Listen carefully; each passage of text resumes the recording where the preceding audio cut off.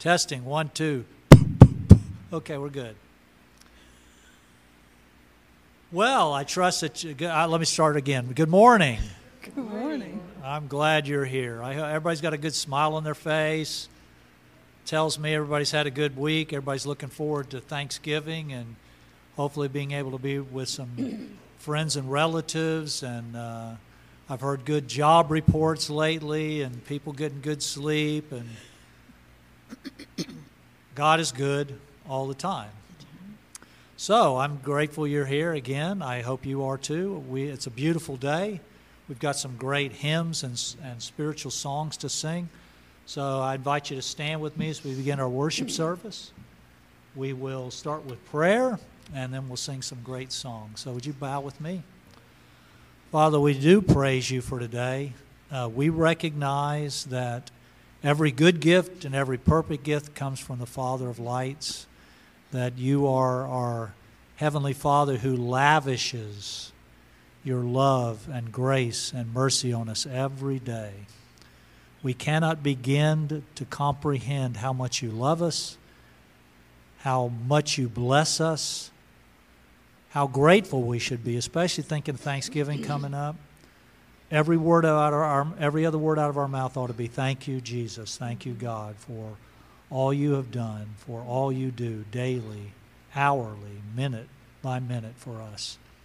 Pray that you'll encourage our hearts this morning as we worship together, that you would use these songs to remind us of your love for us, that you would use them to help us encourage each other in our walk with you, and that you would encourage us to love you more and seek to live for you more. We ask these things in Jesus' name. Amen. Amen. Going to start out with a great hymn. There is no sin that you can commit that God did not pay for on the cross.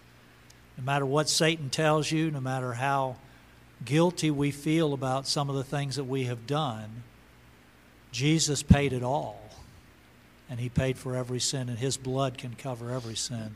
His grace and God's grace is greater than all our sin.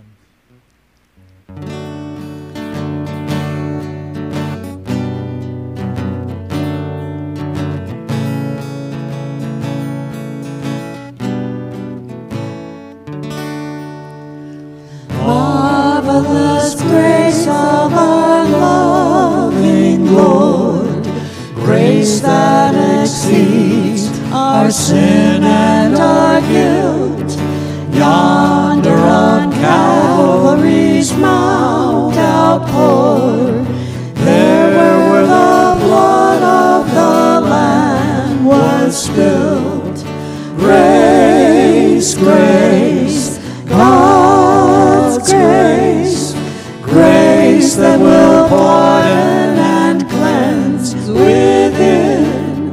Grace, grace, God's grace, grace that is greater than all our sin. Sin and despair like the sea waves cold threaten the soul with infinite loss.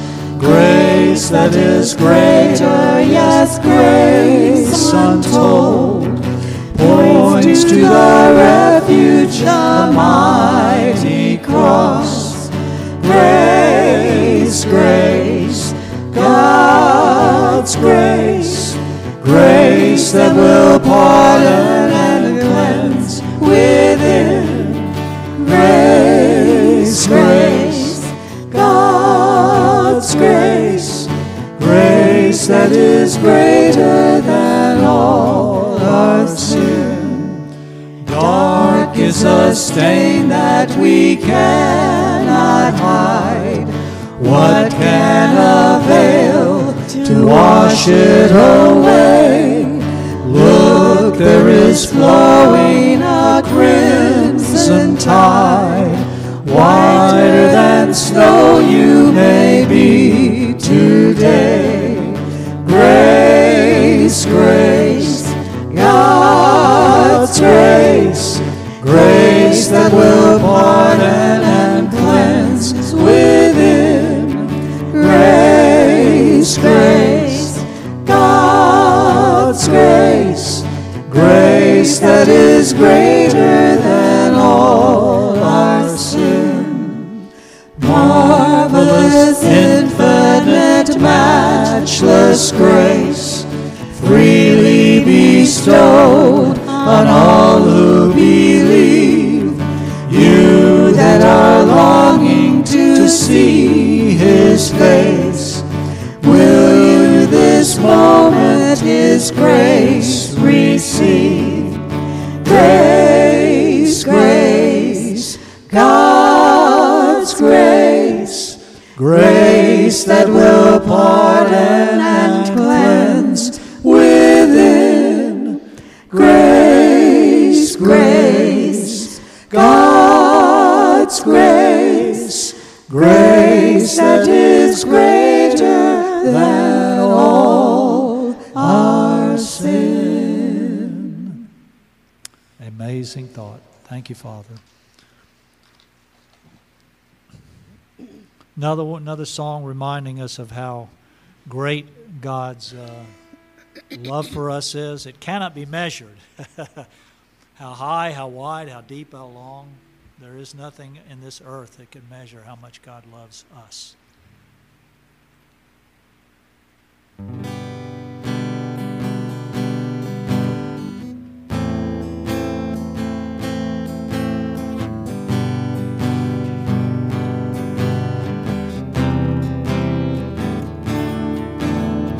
No eye has seen, and no ear has heard, and no mind has ever conceived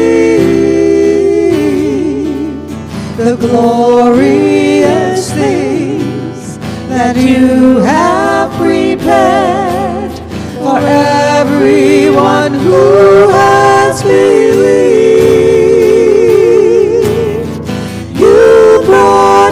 Here and you called us your own and made us joint heirs with your Son. How high and how wide, how deep and how long, how sweet and how strong is your love.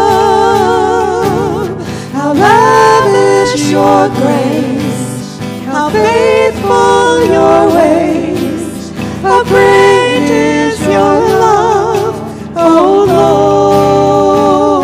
Lord. Objects of mercy who should have known wrath were filled with unspeakable joy. Riches of wisdom, unsearchable wealth, and the wonder of knowing your voice.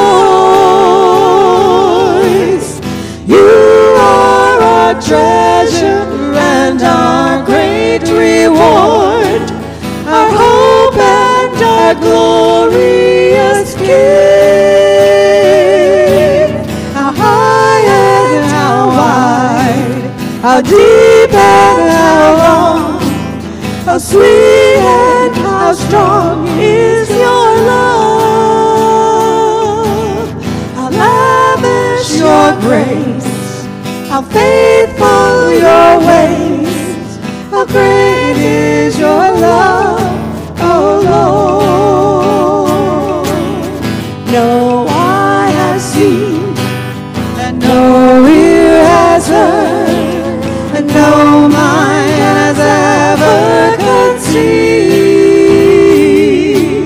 the glorious things that you have prepared for everyone who has believed.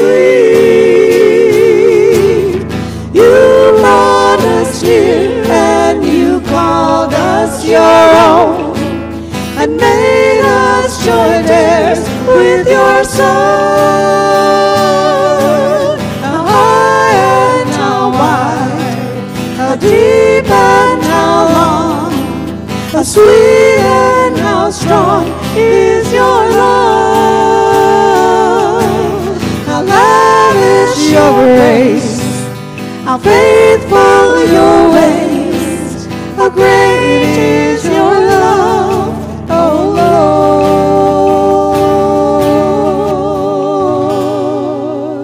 Lord. Amen. You may be seated.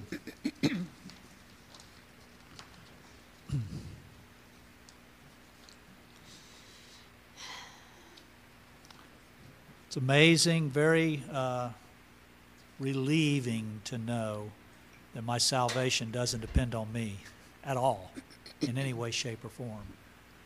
Galatians 2:8-9 says, by grace we're saved through faith.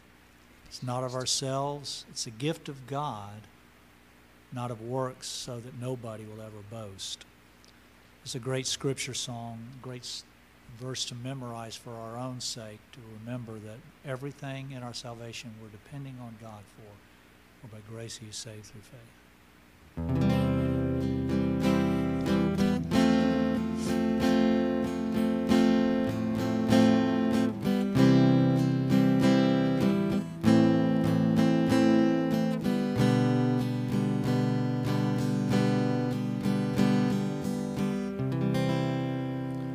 For by grace are you saved through faith, and that not of yourselves. It is the gift of God, not of works, lest any man should boast. For we are His workmanship, created in Christ Jesus, unto good works which God before ordained, that we should walk in them. For by grace are you saved through faith, and that not of yourselves. It is the gift of God, not of works, lest any man should boast. For we are His workmanship, created in Christ Jesus, unto good works which God before ordained, that we should walk in them.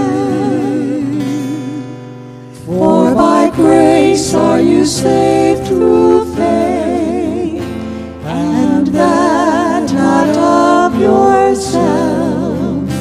It is the gift of God, not of works, lest any man should boast.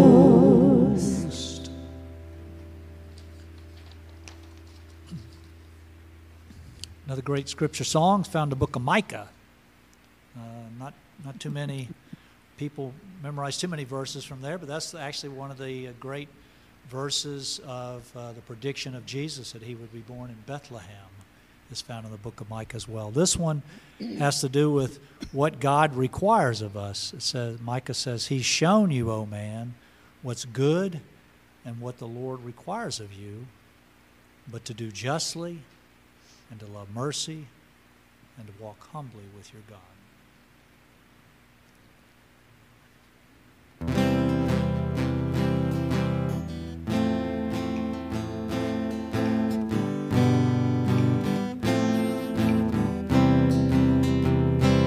He has shown thee, He has shown thee, oh man, what is good and what the Lord requires of thee. He has shown thee, He has shown thee, oh man, what is good and what the Lord requires of thee. but to do justly, But to do justly, and love mercy, and to love mercy, and to walk humbly with thy God. but to do justly, But to do justly, and love mercy, and to love mercy, and to walk humbly with thy God. He has shown thee. He has shown thee. Oh man, what is good and what the Lord requires of thee. He has shown thee. He has shown thee. Oh man, what is good and what the Lord requires of thee. But to do justly, but to do justly, and to love mercy, and to love mercy, and to walk humbly with thy God. But to do justly, but to do justly, and love mercy, and to love mercy, and to walk humbly with thy God. He has shown thee. He has shown thee. Oh man, what is good and what the Lord requires of thee. He has shown thee. He has shown thee. Oh man, what is good and what the Lord requires of thee. But to do justly, but to do justly, and to love mercy, and to love mercy, and to walk humbly with thy God. But to do justly, but to do justly, and to love mercy, and to love mercy, and to walk humbly with thy God. One more before Steve comes up. And I guess as one of the things I think Steve's going to do today is read all of our things that we're thankful for. Next week? Okay, next week Steve's going to read all the things we're thankful for. But as Thanksgiving's coming up, we're thinking about that. One of the easiest things to think about and be thankful for is the faithfulness of God. Every day, every way, He's there for us, a Father who meets our every need, keeps us safe, loves us, gives us our salvation. Great is thy faithfulness.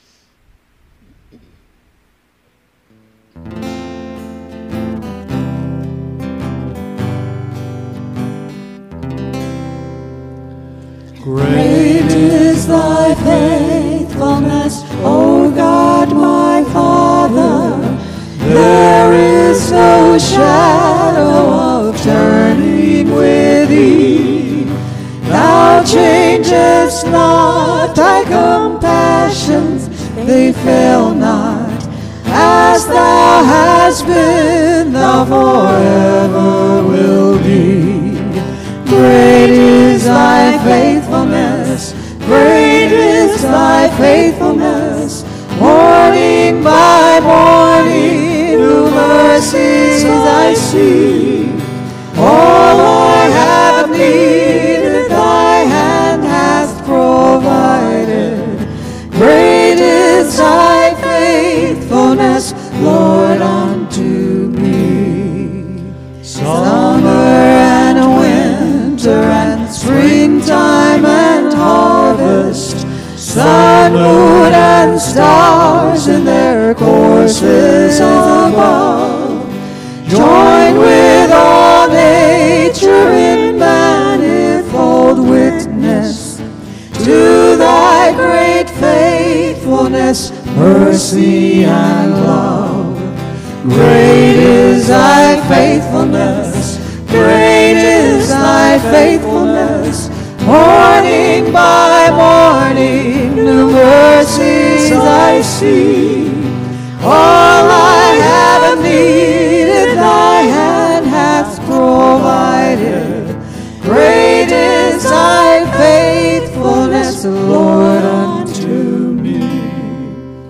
Pardon for sin and a peace that endureth, thine own dear presence to cheer and to guide, strength for today and bright hope for tomorrow, blessings all mine with 10,000 besides. Great is thy faithfulness, great is thy faithfulness. Morning by morning, new mercies I see.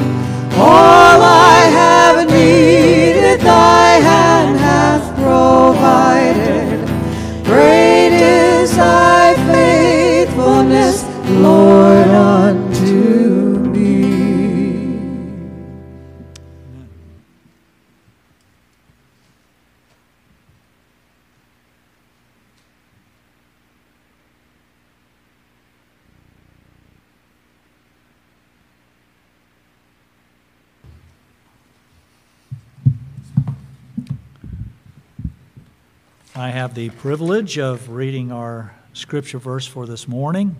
If you take a Bible in the pew in front of you, if you brought one, or if you just want to simply listen to the Word of God, we're going to be reading from Psalm 107, the first 16 verses. Psalm 107, verses 1 to 16. Give thanks to the Lord, for He is good. His love endures forever. Let the redeemed of the Lord say this, those He redeemed from the hand of the foe, those He gathered from the lands, from east and west, from north and south. Some wandered in desert wastelands, finding no way to a city where they could settle. They were hungry and thirsty, and their lives ebbed away. Then they cried out to the Lord in their trouble, and He delivered them from their distress. He led them by a straight way to a city where they could settle. Let them give thanks to the Lord for His unfailing love and His wonderful deeds for men. For He satisfies the thirsty and fills the hungry with good things. Some sat in darkness and the deepest gloom, prisoners suffering in iron chains, for they had rebelled against the words of God and despised the counsel of the Most High. So He subjected them to bitter labor. They stumbled, and there was no one to help. Then they cried to the Lord in their trouble, and He saved them from their distress. He brought them out of darkness and the deepest gloom, and broke away their chains. Let them give thanks to the Lord for His unfailing love and His wonderful deeds for men. For He breaks down the gates of bronze and cuts through bars of iron. Let's pray. Father, it sounds like the psalmist is talking about Israel and all the things that they suffered through, but I've never been enslaved and in chains physically, but I've been enslaved to sin, and I know the chains of addiction and being far from you, the loneliness, the despair, the feeling of all those things. But I know your comfort. I know your love. I know your forgiveness. I know your welcoming back of anyone who comes to you and confesses their sin and asks for forgiveness and seeks to be reestablished with you and have that relationship again. And that's beyond words. The fact that you could just as easily say, you've had enough chances, go away. But again and again, you forgive and you bring back and you love and you cherish. And you give new joy and new excitement and new peace and new love. And we praise you for that. Pray this morning as we continue to look at the Beatitudes in your word that we'd recognize how blessed we can be if we'll live in the way you desire us to do. We ask these things in Jesus' name. Amen.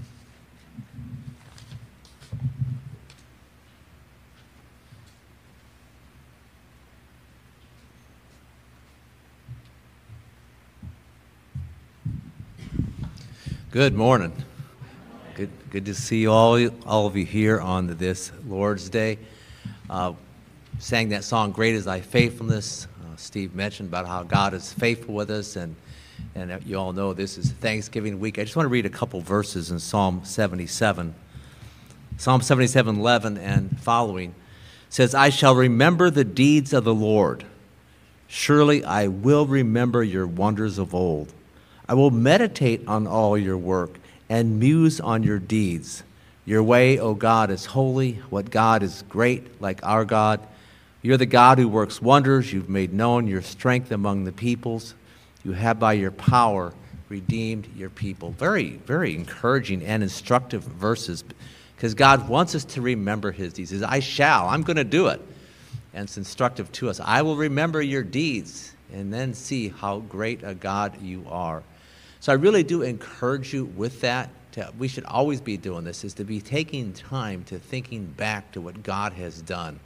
That will encourage you. And people that aren't thankful, have a harder time moving ahead. That is, we're thankful for what God has done in the past. We're more excited. We're more encouraged to look ahead to what God is going to do. And with that, I was thinking of that verse in Daniel chapter 2. It says, it is God who changes the times. It is God who changes the epochs. You know, we live in a world that is changing rapidly around us. In fact, I thought sometime I'd like to talk more openly with you about that. We might do that this next year. Things are changing so much. And they might be changing in your own life as well. And so that's why we have times like this, because in times of change, we need to have the constant. And the constant, of course, is God himself, and the constant is the word that he gives us that helps us to know how to live. Never changes. And so while things might change in your life or your family, your friends, your work, or in the world around us, God never changes. And so that's where we need to look at the truth. And the truth today, these Beatitudes we're going to look at, are important. They instruct us how to live, what God wants us to do in times of change, when things are difficult. So that's what we are doing. We're going through the Beatitudes. One of the most famous messages that God has ever given us, one of the most famous messages Jesus ever taught. And each of these Beatitudes have three parts. One is the general blessing. Blessed is this person. The second part of the Beatitude is the condition that needs to be met to be blessed. And the third part of the Beatitude is the specific blessing that God wants to give to us. A couple weeks ago, we looked at the first two Beatitudes. Today, we're going to be looking at the next three. We're going to start in Matthew chapter 5. Verse 5 says, blessed are the gentle, for they shall inherit the earth. The word gentle means mild or soft. It speaks of a soothing medicine or a soft breeze. It spoke of a horse whose spirit was broken. Gentle person would be one who is meek and more submissive, tender-hearted, sometimes quiet. And of course, Jesus Christ was the most gentle, the meekest person this world has ever seen. Just a few verses about him. Matthew 21:5 says, behold, your king is coming to you, gentle and mounted on a donkey. 2 Corinthians 10:1 says, by the meekness and gentleness of Christ. And then in Matthew 11:28-29, come to me, all you who are weary and heavy laden, and I will give you rest, for I am gentle and humble of heart. Look back at some examples. Abraham, of course, was gentle when he gave up his rights. You remember the story about Lot wanting the land, the good land, and Abraham let him have it. Joseph was gentle when his brothers came to Egypt looking for food because they had tried to do him in, but yet he didn't punish them. He was merciful, kind, and gentle towards them and helped them and provided for them. We got the story of David. He was gentle. He was meek towards Saul. You remember the story, and Saul was chasing after David. He wanted to kill him. And here they are in the same cave, and David's back further in the cave. He knows Saul is a little bit ahead of the cave. He could have killed him right there, but he didn't. He just let him go. Being gentle, then, has to do with how you respond to your circumstances and to the trials of life, to persecutions, to difficulties. It relates to how you respond, how you react to difficult people. Being gentle means you don't get ruffled, upset, or frustrated. You don't get angry, vengeful, or violent. You're not emotionally out of control. You're not defensive. And you know, people like this. They tend to just blow up really quick and easy. Not like that. You're not like that. Gentle person is calm. He's at peace. He believes that God is in control. He believes that God's dealings with him are good. He believes that God is working all things together for good. This is the person who is gentle. And being gentle then relates to how you treat others. You're not pushy with others, not trying to force people to do what you want them to do. We have this verse in 1 Thessalonians 2:7. We proved to be gentle among you. Here's Paul as an apostle. Hey, we were gentle among you. He says, as a nursing mother tenderly cares for her own children. You understand that. I think of our daughter with her little baby Aurora. She's gentle with Aurora. And so too, God wants us to be gentle with people. A person who is gentle is humble. He's one who's contrite.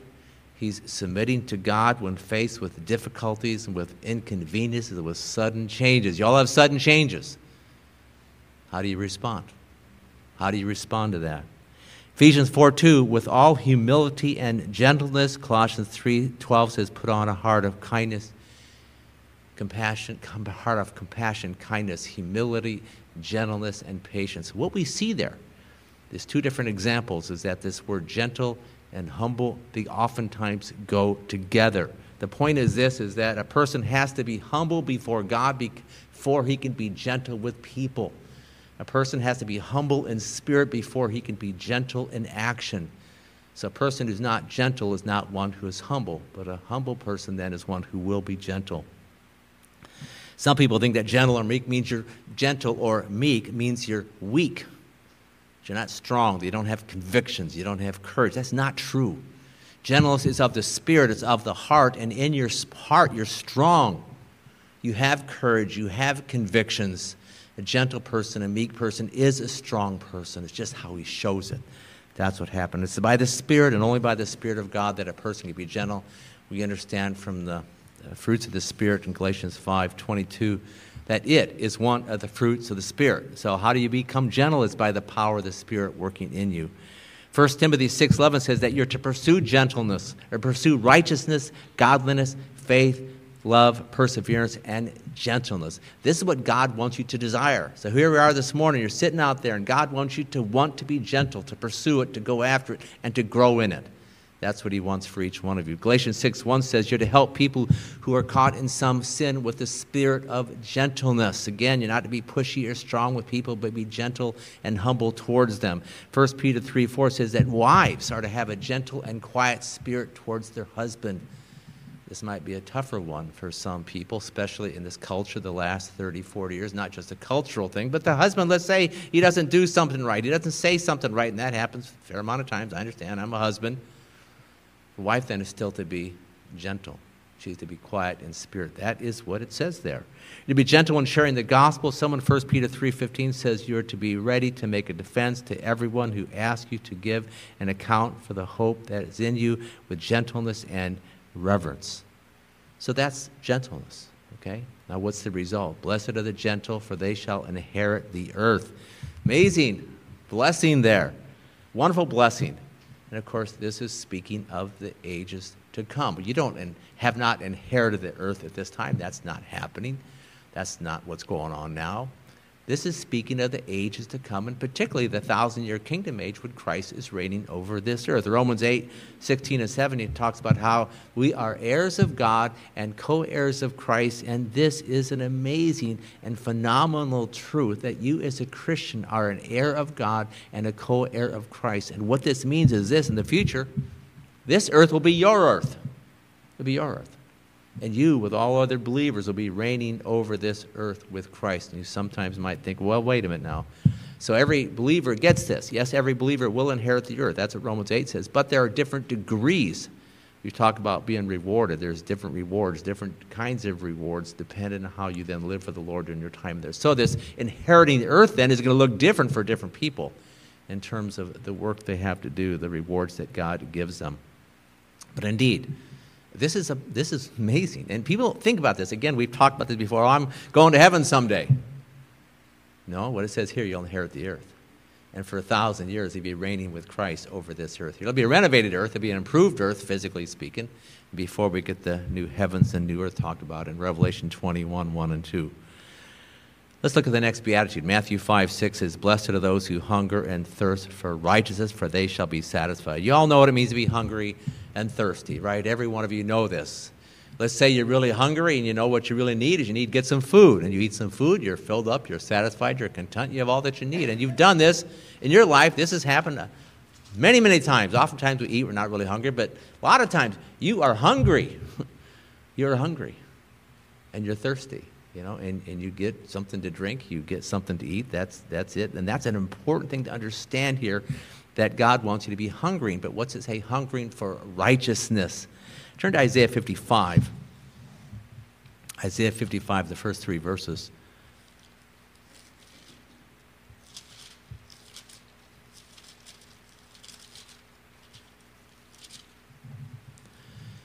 (55) 1-3. Ho, everyone who thirsts, come to the waters, and you who have no money, come buy and eat. Come buy wine and milk without money, without cost. Why do you spend money for what is not bread, and your wages for what does not satisfy? Listen carefully to me, and eat what is good, and delight yourself in abundance. Incline your ear and come to me. Listen that you may live, and I will make an everlasting covenant with you according to the faithful mercies shown to David. We're talking here about being spiritually satisfied. That's what we're saying. And God wants you to know from this text here that money, food, and fame, other places say the same, is not going to satisfy you.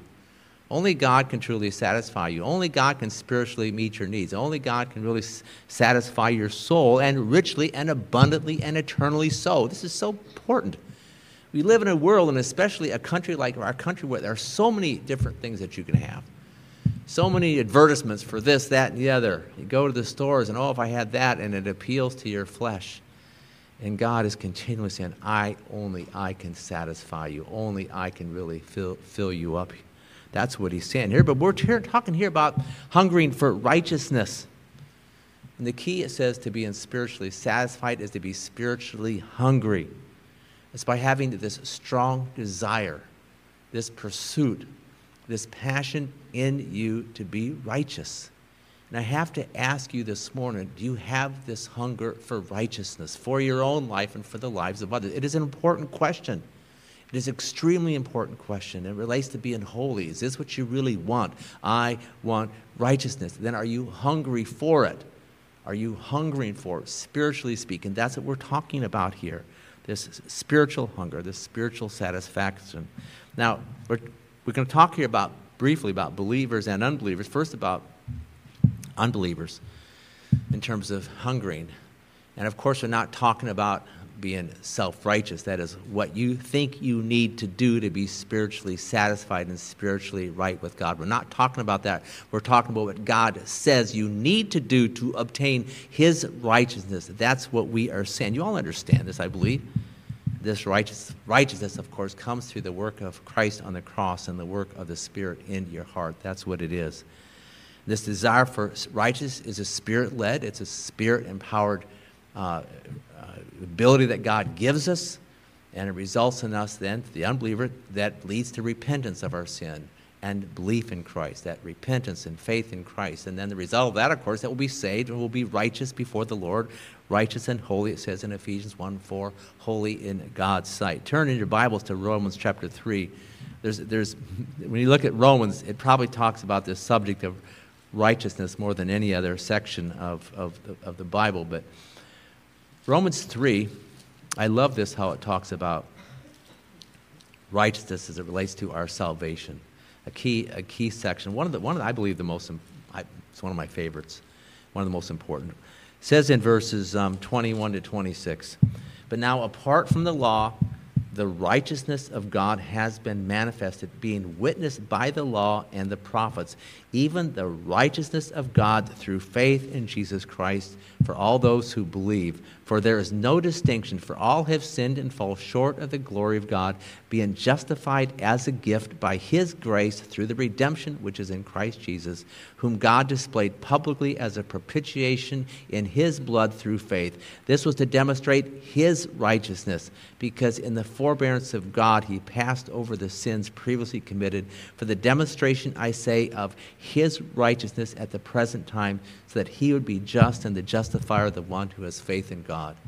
That's the most succinct way, but the most thorough way to explain how God wants us to be ones then who are righteous. Turn then to John 4, and we read an example here. John chapter 4, you know the story of the woman at the well and meets up with Jesus, but just a couple of thoughts from here. John chapter 4, and we'll look at the end of verse 13 into verse 14.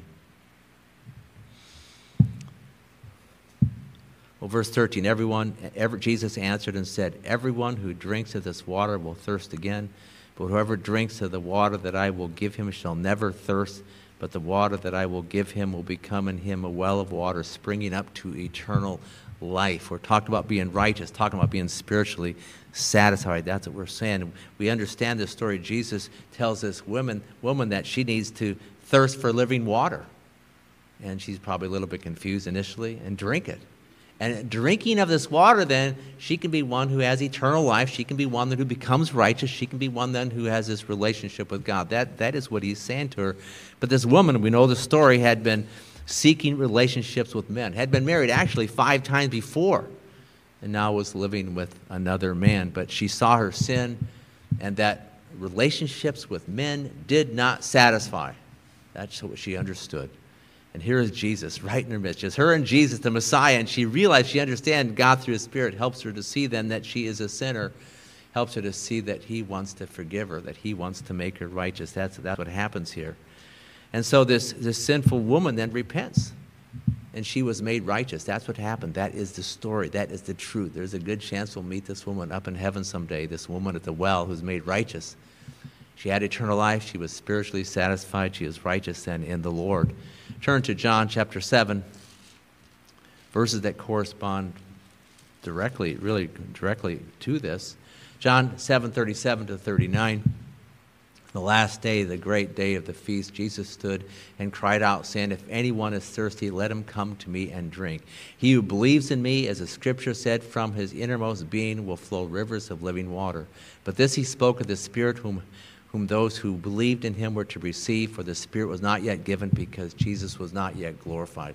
But the point I want to say is this. We're talking here now about righteousness in terms of the one that gets saved, but now we're talking about righteousness. I want to shift to the one who is saved. I believe most of you here are saved. Is God still wants you to hunger and thirst for righteousness.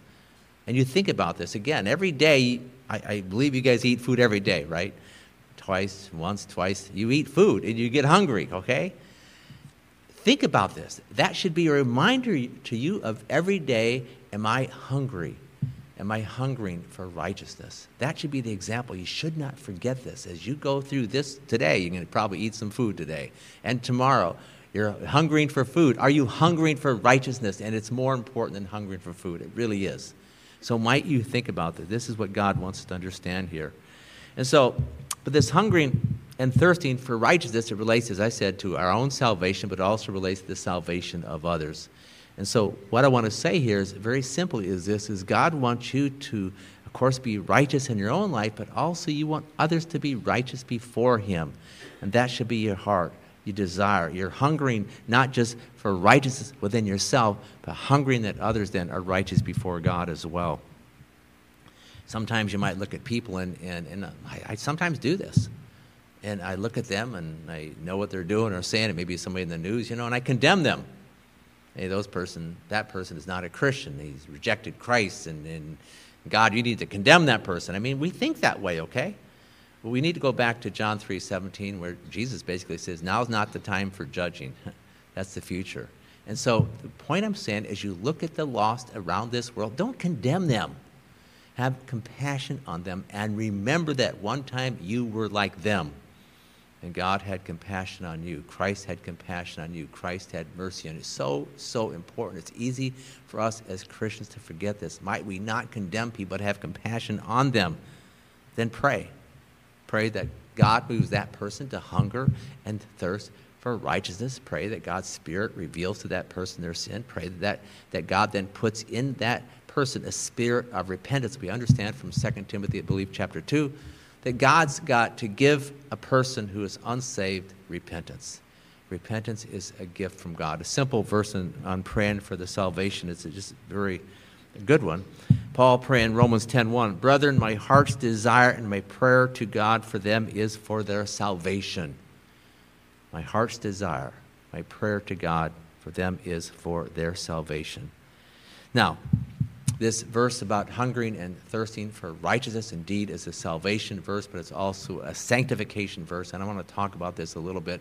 When you go back to Romans, I just read to you Romans 3:21 to 26, and that talks about righteousness as it relates to your salvation. Romans 6 is all about your righteousness as it relates to your sanctification. So we got two different points here, and this is probably what relates more to you. There's a verse here, and I love this verse about how to live our lives. "Present yourselves to God as those alive from the dead, and your members as instruments of righteousness to God." That should be a general thing you do for your life as a whole, but specifically, you get up in the morning, you present your members to God, your head, your hands, your feet, everything about you. You present your members to God as those alive from the dead, and your members as instruments of righteousness to God. That is, God, might you use my body, might you use my life, might you use my hands, whatever I have, do what is righteous. That's what he's saying there. And so this hungering and thirsting for righteousness for the Christian is an essential. It's essential key for his spiritual growth. It's an essential key for his sanctification. And for you to be growing in holiness, you need to be hungering and thirsting for righteousness. That's what you need to do, and I mean on a daily basis. And if we're not hungering and thirsting for righteousness, then our spiritual growth will be stunted. We will not be close to God. We will not be useful to God. That verse in Hebrews 12, verse 14.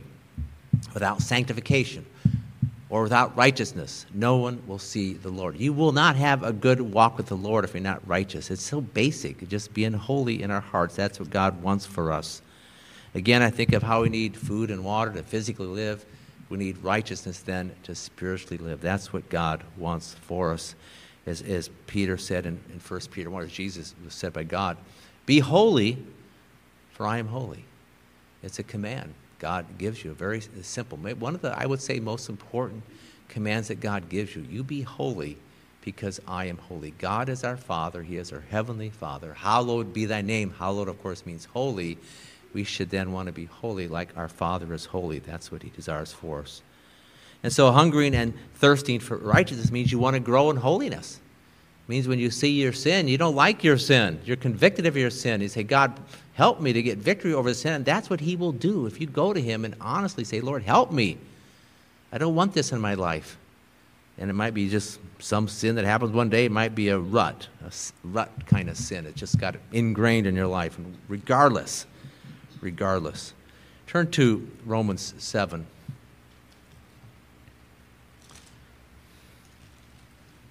These are very important verses in this particular area here. You know these verses, but I want to read them. Again, just read through a number here. It's about Paul and about his struggle with sins. Romans chapter 7, we begin in verse 14. We know that the law is spiritual, but I am of flesh, sold into bondage to sin. For what I am doing I do not understand, for I am not practicing what I would like to do, but I am doing the very thing I hate. But if I do the very thing I do not want to do, I agree with the law, confessing that the law is good. So now no longer am I the one doing it, but sin which dwells in me. For I know that nothing good dwells in me, that is, in my flesh. For the willing is present in me, but the doing of the good is not. For the good that I want, I do not do, but I practice the very evil that I do not want. But if I'm doing the very thing I do not want, I am no longer the one doing it, but sin which dwells in me. I find then the principle that evil is present in me, the one who wants to do good, for I joyfully concur with the law of God, the inner man. But I see a different law in the members of my body, waging war against the law of my mind and making me a prisoner of the law of sin, which is in my members. Wretched man that I am, who will set me free from the body of this death? Thanks be to God through Jesus Christ our Lord. So then on one hand, I myself with my mind am serving the law of God, but in the other, with my flesh, the law of sin. It communicates as good as any passage I know in the Bible of our struggle with sin. And every one of you here, I know what I'm like. I know what the Bible says. I know what you're like. You all struggle with sin. This is it. And sometimes you're going along and says, man, am I even saved? This sin is so strong in me. It happens sometimes like that. Some days are worse than others. Sometimes they're worse than others. And you have this struggle with sin. And so God wants you then to keep struggling with sin as you go through life and then get the victory. Turn to Galatians, a similar thought here summed up just in a couple verses. Galatians chapter 5, verses 16 to 18.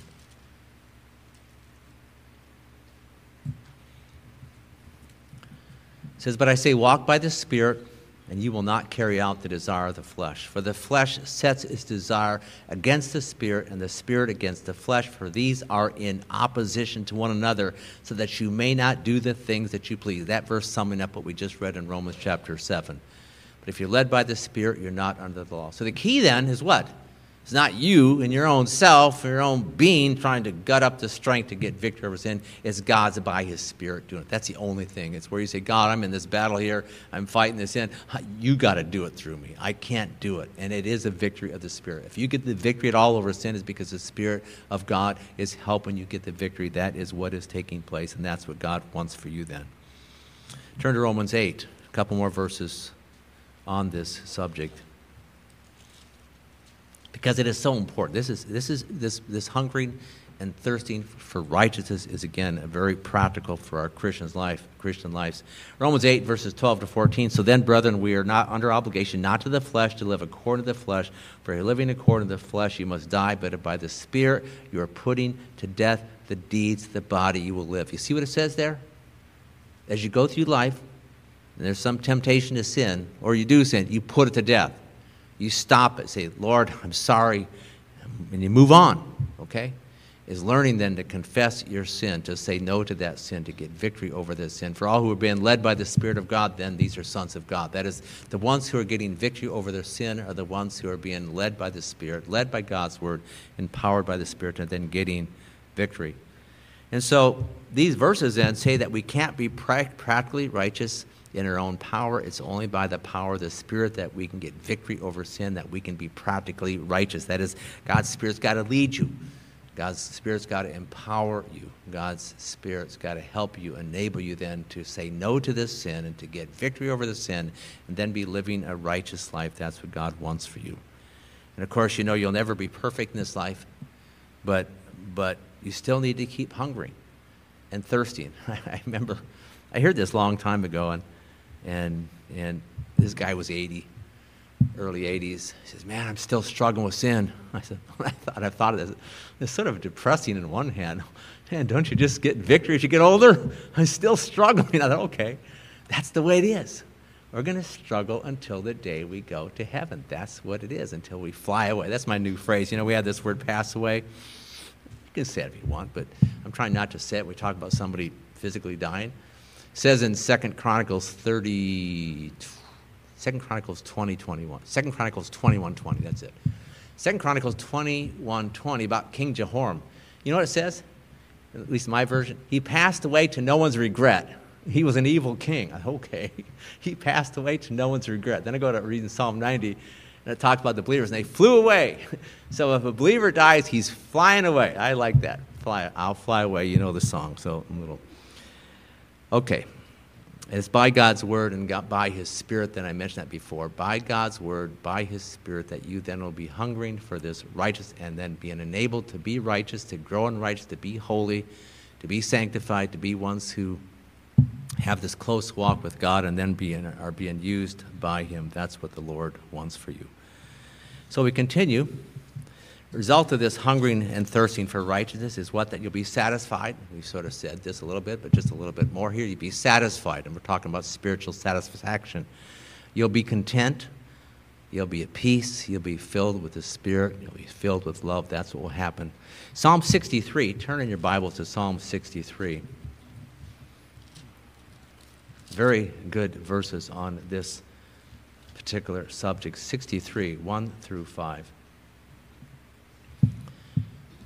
Verse 1, it says, O God, you are my God. I shall seek you earnestly. My soul thirsts for you. My flesh yearns for you in a dry and weary land where there is no water. Thus I have seen you in the sanctuary to see your power and your glory. Because your love is better than life, my lips will praise you. So I will bless you as long as I live. I will lift up my hands in your name. My soul is satisfied as with marrow and fatness, and my mouth offers praises with joyful lips. We're talking about your soul being satisfied, not your stomach, okay? We don't talk about food here much. We're a church. We talk about your soul.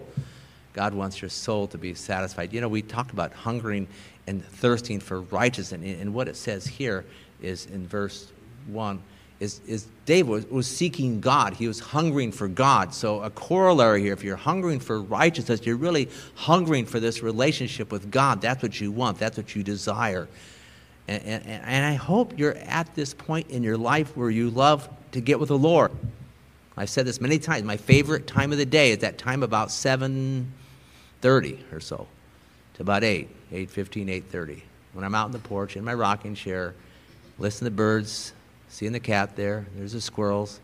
Not distracted really by them, but there's my Bible, and I read and I pray. It's my best time of the day. I hope you have that kind of attitude. I hope that you are excited about the Lord and want to be with Him. And I leave that time pretty much all the time satisfied, encouraged, ready to go for the day. ready to go. And that's what he wants for you. He wants you to be sad. Psalm 92, it says, my wife told me this verse the other day. It says, think of your love in the morning. Psalm 90 says, satisfy me with your love in the morning. And so we need that satisfaction from the Lord. That's what God wants for us. But what we see, back to this text here, what we see is a few things. When you're satisfied, you give glory to God, which is your primary purpose. If you're not praising and worshiping, thanking God, it's oftentimes because your soul's not being satisfied. Secondly, when you're satisfied, you'll hunger and thirst for righteousness all the more. For you know that this righteousness is that which truly, truly satisfies you. You learn, it's not food, it's not things of the world. It's being righteous, it's being holy. That's when I'm really satisfied. That's important. Next, you says when you're experiencing this righteousness and you're satisfied, then you'll be an example. This is important. You'll be an example to the saved and a witness to the lost. This is critically important. You being righteous and holy in your life, then you are a witness to other people.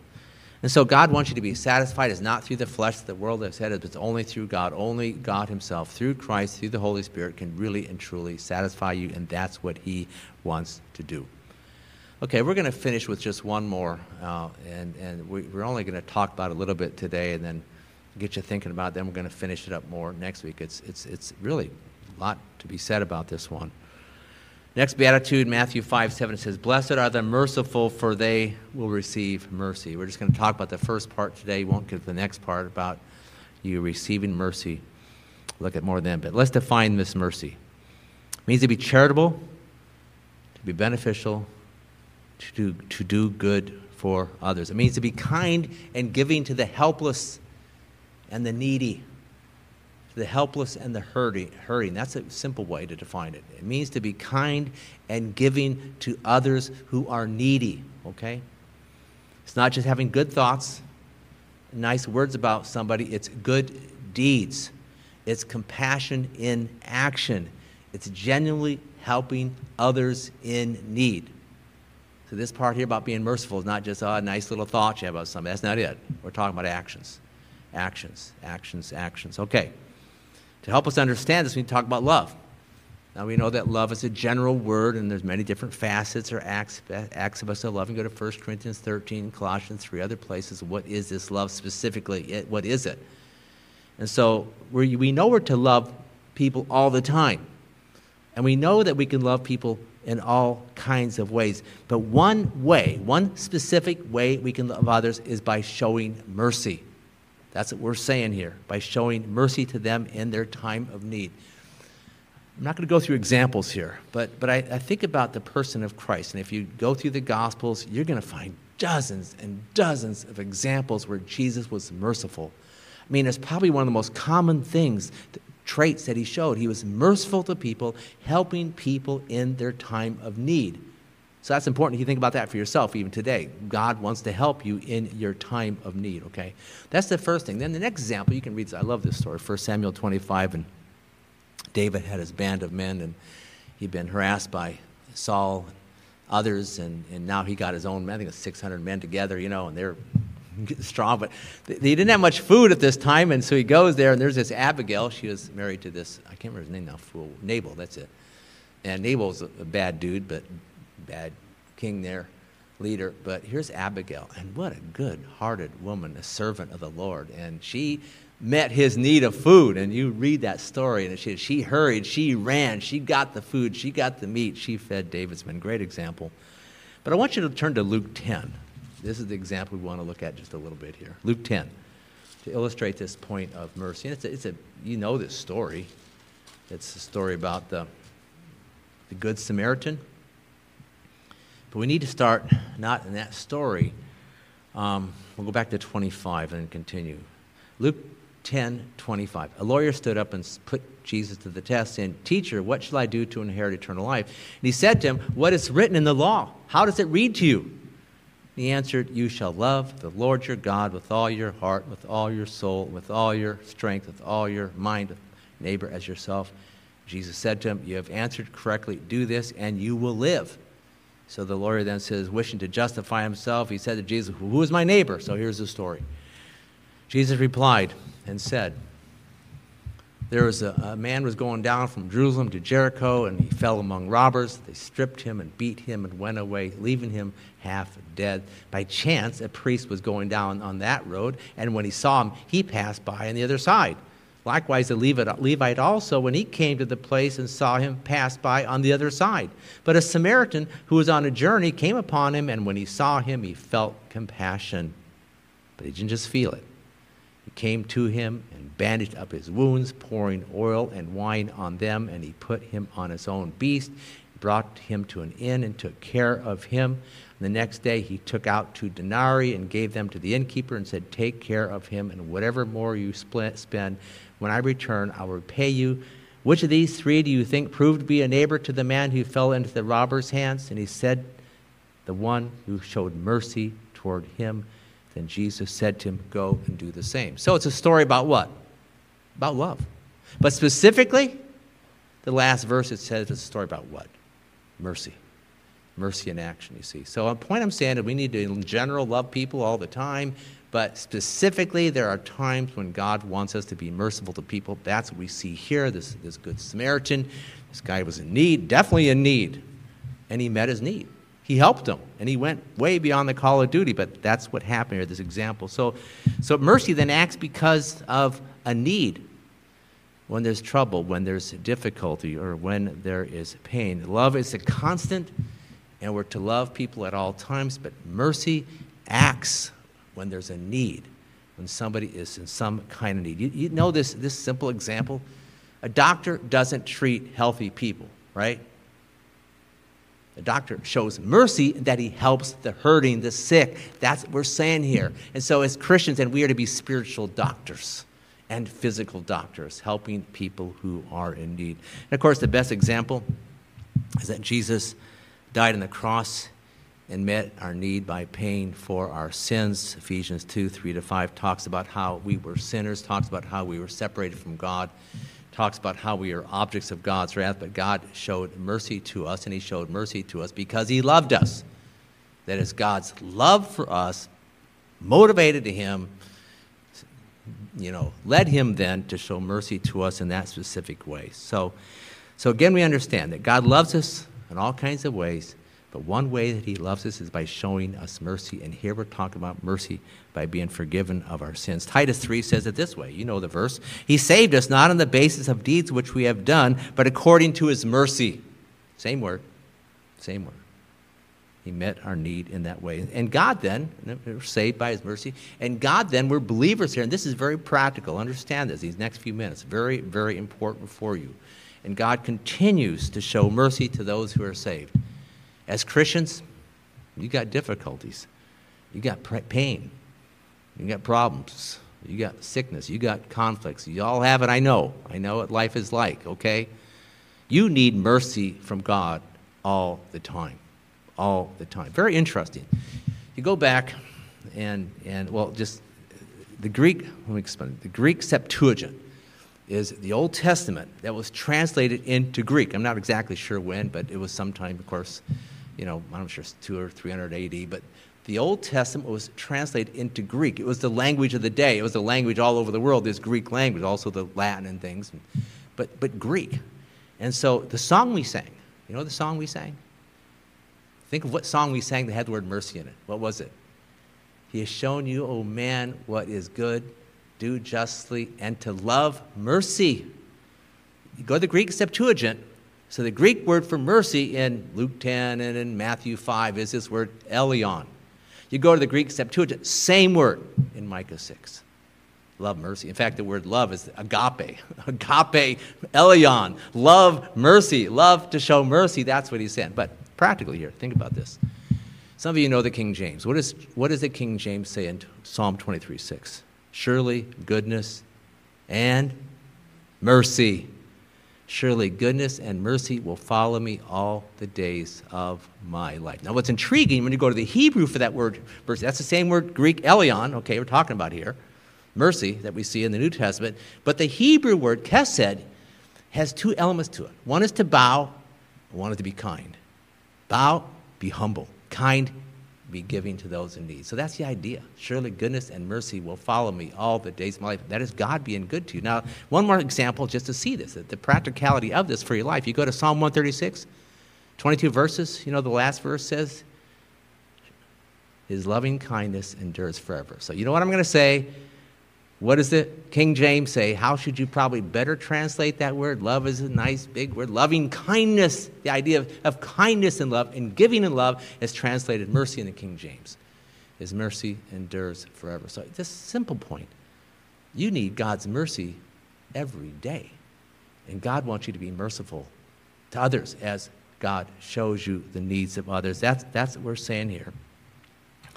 1 Timothy 1:2, grace, mercy, and peace.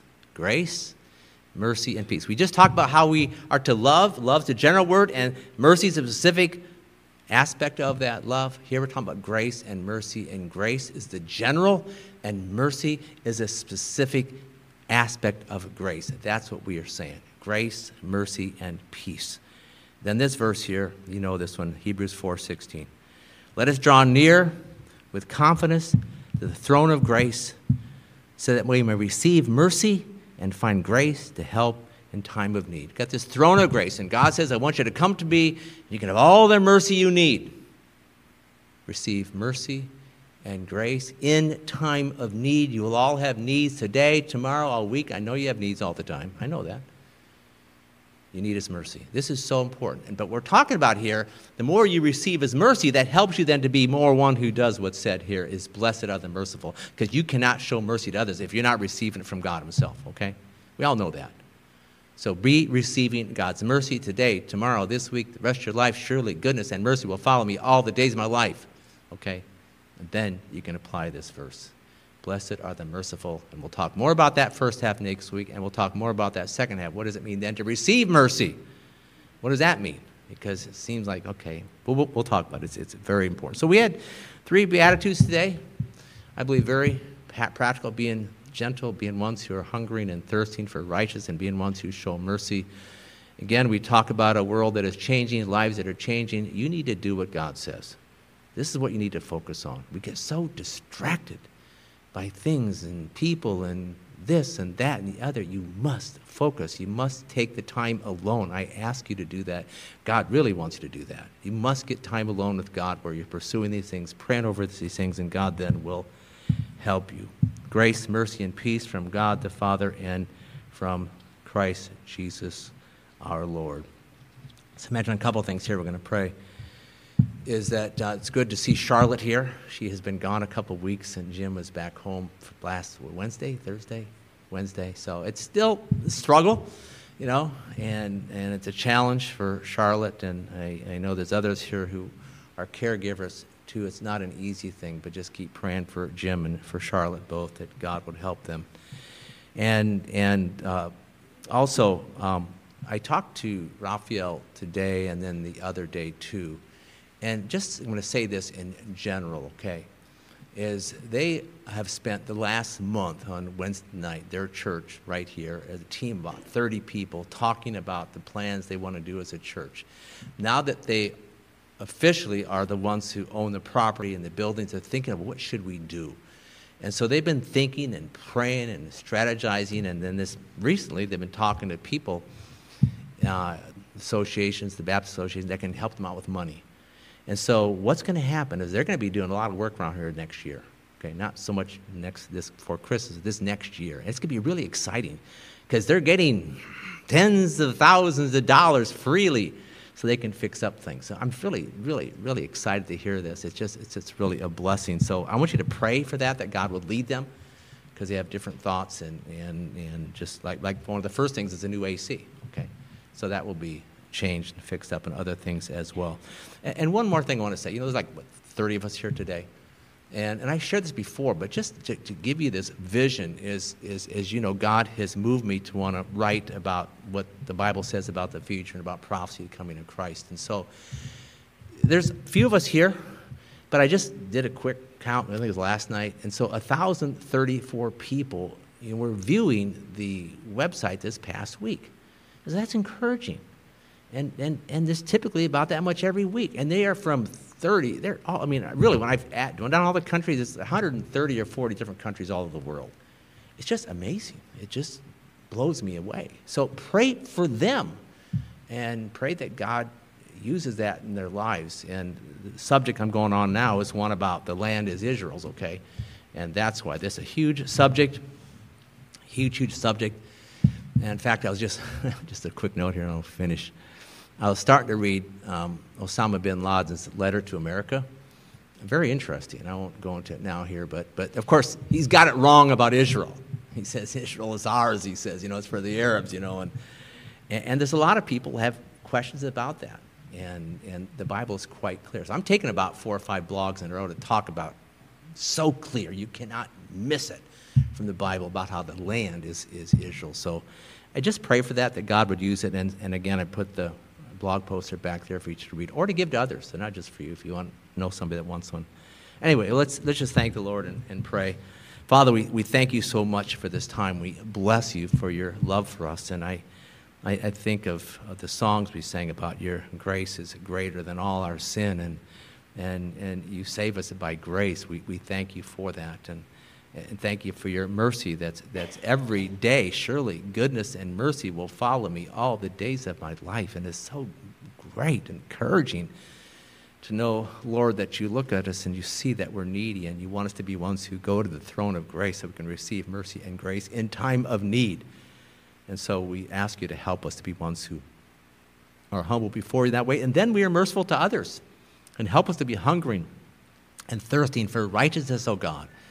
And help us then also to be ones who are gentle, Lord, with people. That's what it relates to. It relates to being with people and gentle with them, whether it's the saved or with the lost. But thank you so much for everyone here. Thank you for this church, what you're doing in our lives. We just ask you to encourage us and strengthen us. Thank you for this Thanksgiving Day we have on Thursday. I pray, Lord, that you'd lead us to be at the people you want us to be with, and you bless that time. Pray that our hearts would be thankful. Those verses, Psalm 77, 11 to 15, about remembering the deeds. I will remember the deeds of the Lord. Might that be in our heart. Then we'll be thankful.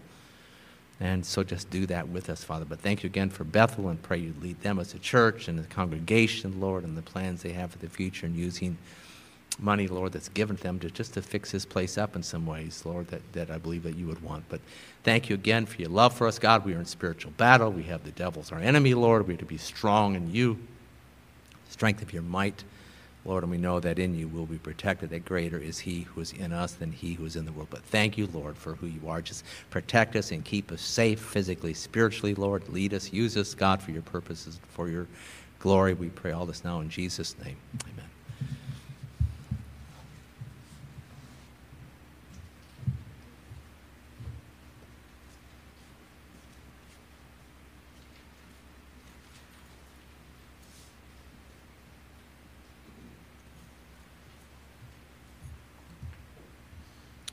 So being Thanksgiving week, we will not have any activities during the week, but we will have service next Sunday. So keep that in mind. And then the following week, we'll be back to our Bible study on Wednesday and a men's meeting that Friday, the 1st.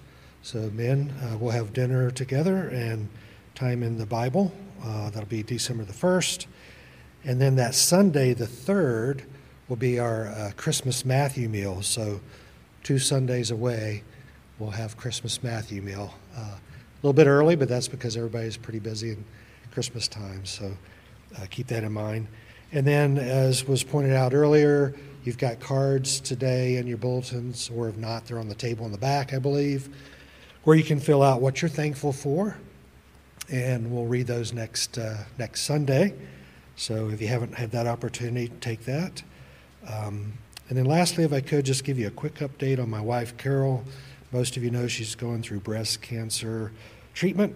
We learned this week that her treatment will not end in December, early December like we thought. It's going to go to mid-April.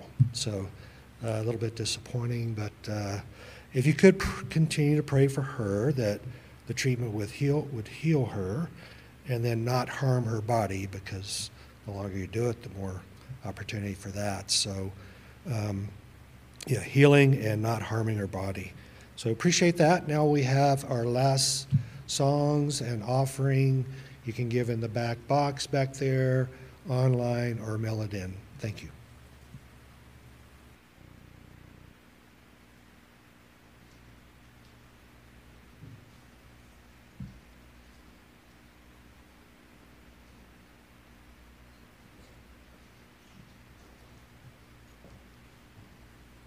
I invite you to stand for our last two songs. First one is, "We will glorify the King of Kings and glorify the Lord of all." Hallelujah to the King of Kings.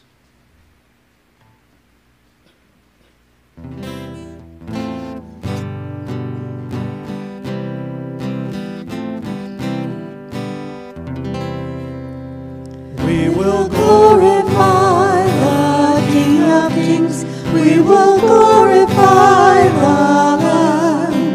We will glorify the Lord of Lords, who is the great I am.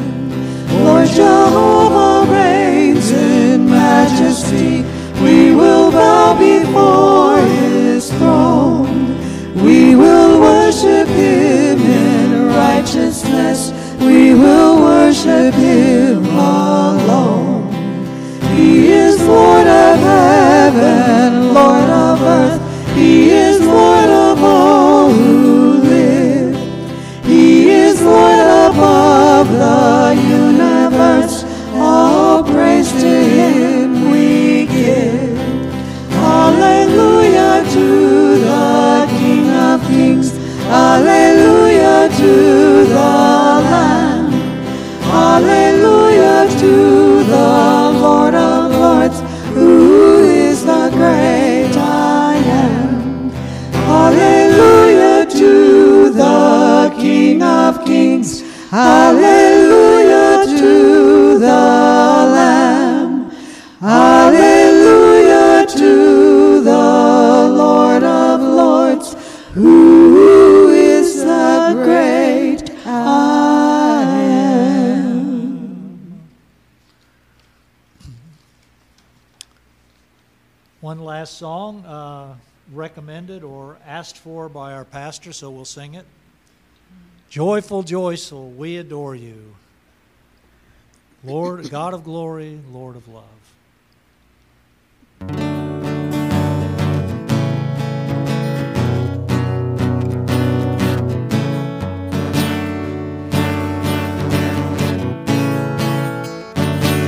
Joyful, joyful, we adore thee, God of glory, Lord of love. Hearts unfold like flowers before thee, opening to the sun above. Melt the clouds of sin and sadness, drive the dark of doubt away. Giver of immortal gladness, fill us with the light of day. All thy works with joy surround thee, earth and heaven reflect thy rays. Stars and angels sing around thee, center of unbroken praise. Field and forest, vale and mountain, flowery meadow, flashing sea, singing bird and flowing fountain, call us to rejoice in thee. Thou art giving and forgiving, ever blessing, ever blessed, wellspring of the joy of living, ocean depth of happy rest. Thou our Father, Christ our brother, all who live in love are thine. Teach us how to love each other, lift us to the joy divine. Mortals join the happy chorus, which the morning stars began. Father, love is reigning o'er us,